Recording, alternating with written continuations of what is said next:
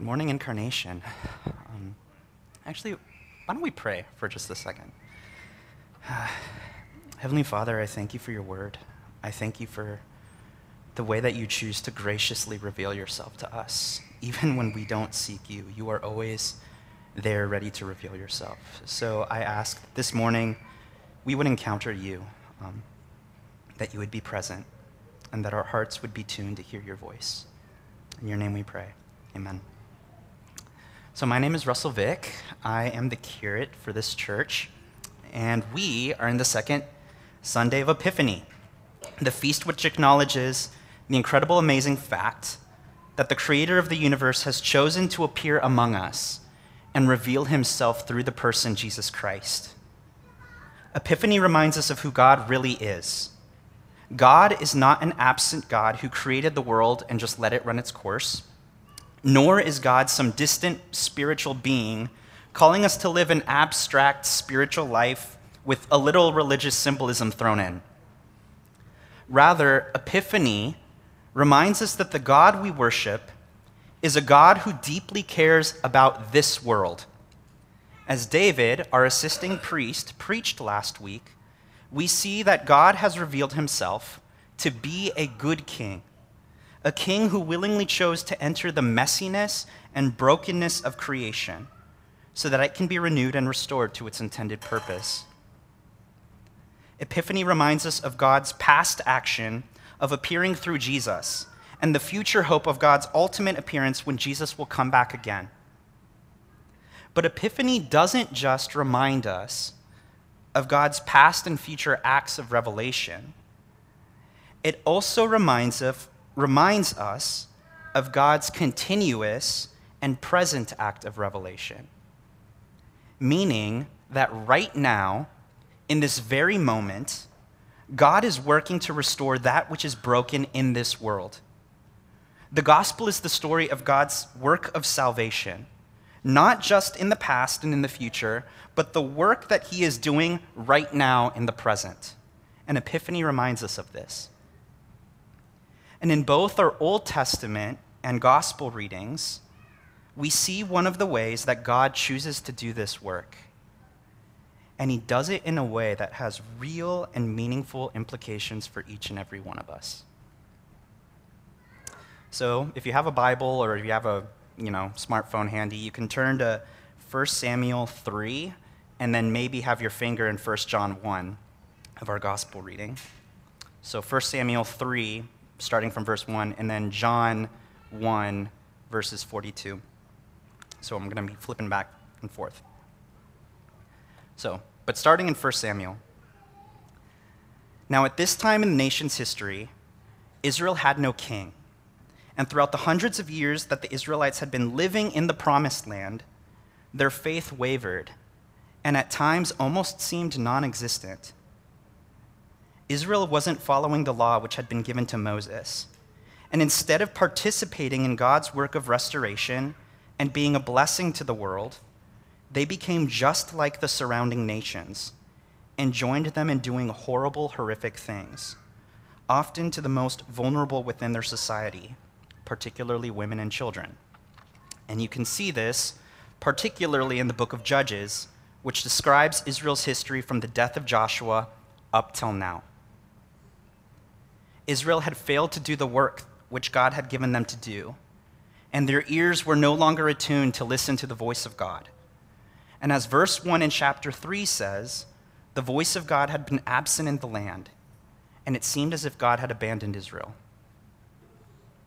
And amid all this national, theological, and moral upheaval, the story suddenly shifts from a national focus to a smaller, more personal focus.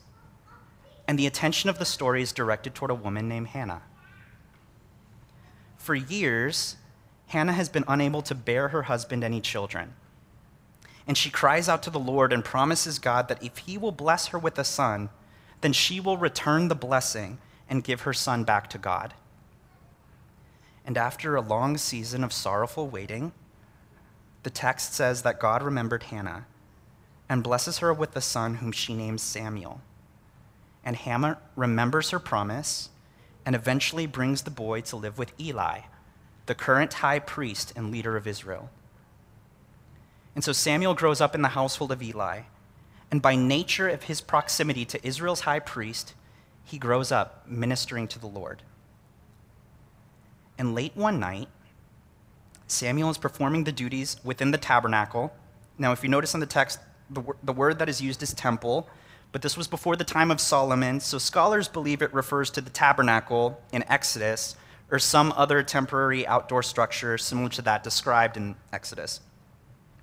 And according to the liturgical instructions given in the Torah, the light of the golden lampstand located in the holy place was perpetually lit, and it was Samuel's turn to do the night shift and tend to the holy flame. And so as you can imagine, doing the third shift, late at night, he is extremely tired.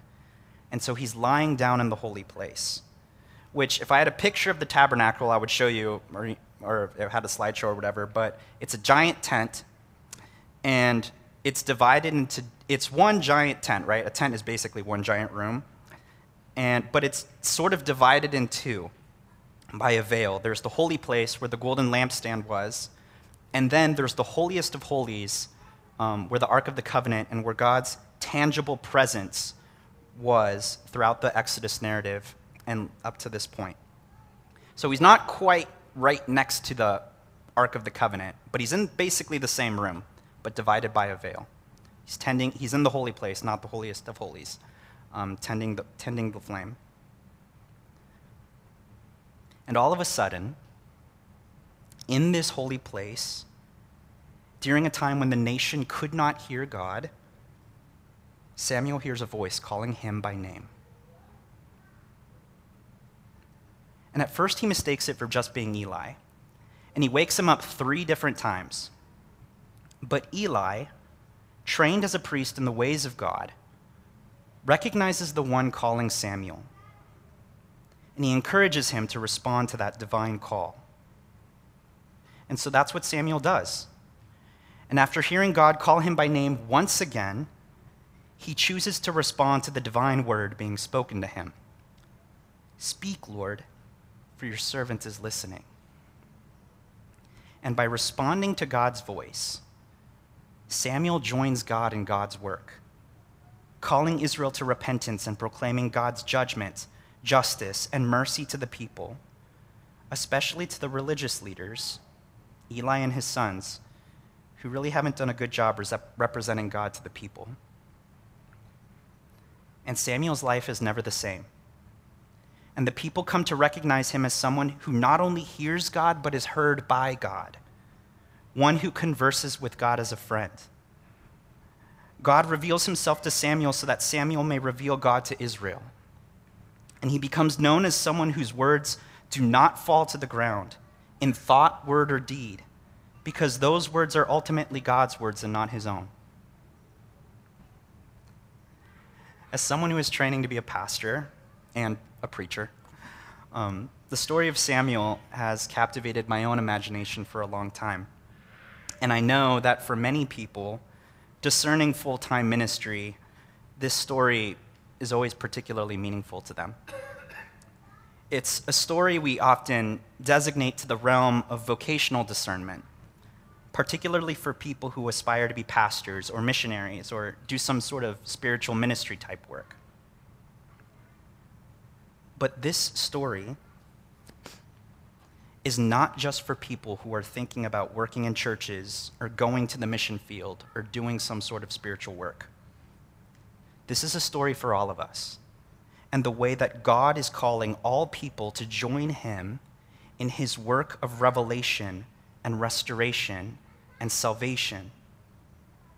And we particularly see this in our gospel reading. So now you can flip to John 1 or scroll there on your smartphone. We see this in our gospel reading when Jesus calls both Philip and Nathanael to follow him. Jesus calls Philip to follow him, and Philip, having just been invited by Jesus to join him in his ministry, goes out and points Nathanael to Jesus. And Nathanael doesn't believe him at first, right? He's like, wait, this guy from Podunk, Nazareth? Like, what good comes from there? But then he has his own personal encounter with Jesus and sees the way that Jesus intimately knows him. And just look at the way that Jesus speaks to him. Hey, Nathanael, you may not know me, but I know you. I know your heart. Your desires are known to me. None of your secrets are hid from me. I know you to be a faithful Israelite who has been seeking the will of God, my Father. I saw you under the fig tree, and if you follow me, you will see God work in ways that you never could have imagined. And just like God's call to Samuel, Jesus' call to Nathanael is an invitation to participate in the work of God's salvation, to be a co-laborer with God, and to point other people to God that they may also receive divine grace. As I said earlier, the gospel is the story of God's past, present, and future work of salvation. And in Epiphany, we are reminded of God's personal invitation to each and every one of us to join him in the work that he is doing. And if it isn't already clear, I will make it even more explicit and say that this work is so much bigger than what pastors and missionaries do. This is work that God invites every single person to do. And part of our responsibility as people who follow Jesus is to increase our divine imagination to see the ways that God is calling us to go out and participate in the work he is calling each and every single one of us to do. Work that I can't even do, but he's calling you uniquely as a person in the particular context he has placed each and every single one of you in. And if you want a tangible example of someone who was a good co-laborer with God, then you could look no further than Reverend Dr. Martin Luther King, whose day we are going to be celebrating tomorrow.